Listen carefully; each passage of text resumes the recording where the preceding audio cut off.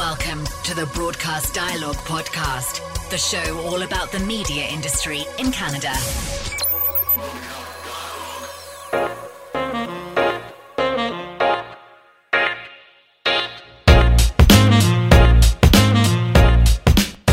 This episode of Broadcast Dialogue, the podcast, brought to you by Simple Booth. Simple Booth's photo booths and selfie stations can create a branded social photo experience at your next station event. To learn more, visit MomentumMediaNetworks.com. Media strategist Paul Jacobs addressed the 2019 Western Association of Broadcasters Conference, and his message to the room was pretty straightforward. Not enough change is happening in Canadian broadcasting amidst the digital shift. Jacobs laid out some numbers based on the results of Jacobs Media Strategy's most recent tech survey. It finds just 6% of local ad dollars in Canada are going to radio, 7% to TV, and 35% to online.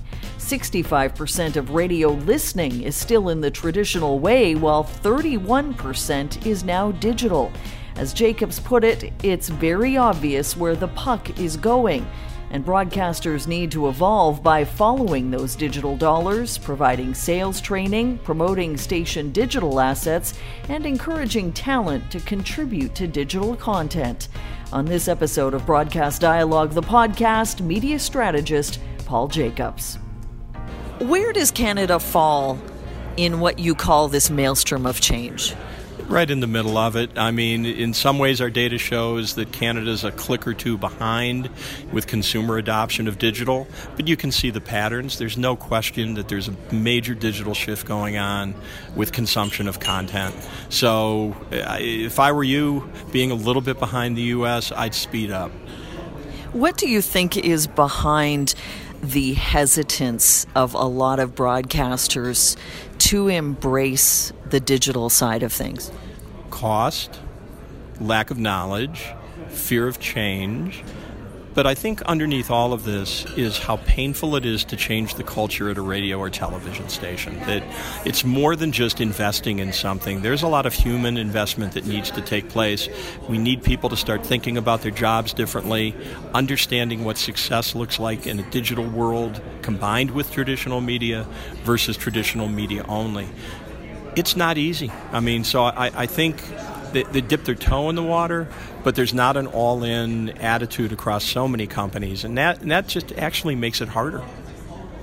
It's not a secret that Canadian broadcasting has a revenue problem. Can you lay out, the hard facts as to what that future looks like if digital is not embraced?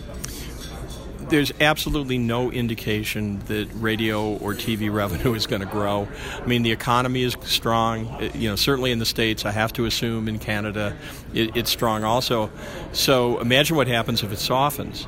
So the bottom line is all the data show that while revenue on traditional media is flat, revenue in digital media is zooming. And the thing is, it is zooming into places. Look, we can't recreate Facebook, but it is zooming into places like email marketing and SEO and SEM and digital banners and videos and podcasts that any radio or television station can get into. We're not being asked to try new skills we don't have.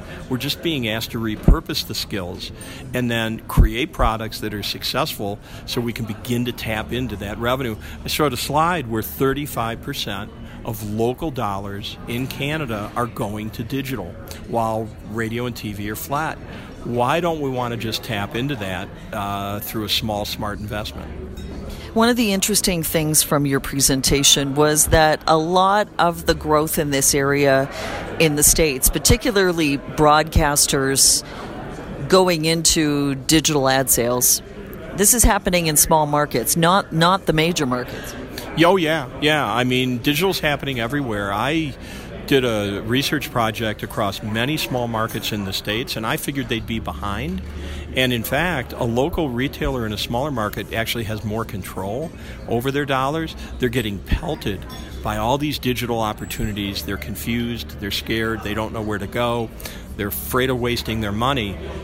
And if a broadcaster came along that was local and trusted, they had a relationship with a viable digital solution, that's how we can take advantage of this situation. This is not a market size issue at all. This is a matter of adapting our business to where the dollars are and the advertiser needs are. Most important steps that a traditional broadcaster should take if they have not already made a foray into this area? It starts with the way we define the business we're in. We're no longer in the radio or TV business. We're in the audience distribution business. We need to stop thinking that our number one and only mission is to grow listeners or grow viewers. What it is to look at ourselves as a platform where we have the ability to build all these different lanes of which to distribute audience and appeal to audience across digital. It should not matter to us how somebody accesses us on which part of our platform, and it should not matter to an advertiser whether they get a customer from an email, a coupon, a video pre-roll, a podcast, or anything else. So what it comes down to is we've got to redefine the business that we're in our own minds, and then create that culture with the people we hire, the training we provide, the incentives we lay out to make sure that our organizations follow. Anything else you want to touch on? I love Canada. It's so nice to be here. Thank you for having me. Thank you. You're welcome. Nice to meet you. Thanks to Paul Jacobs of Jacobs Media Strategies. You can find the Jacobs Media blog at jacobsmedia.com. For Broadcast Dialogue, the podcast, I'm Connie Thiessen. Thanks for listening to Broadcast Dialogue. For more information about the podcast or to receive exclusive access to our weekly briefing about the Canadian media industry, visit us at broadcastdialogue.com. Don't forget to like us on Facebook, connect with us on LinkedIn, and follow us on Twitter and SoundCloud.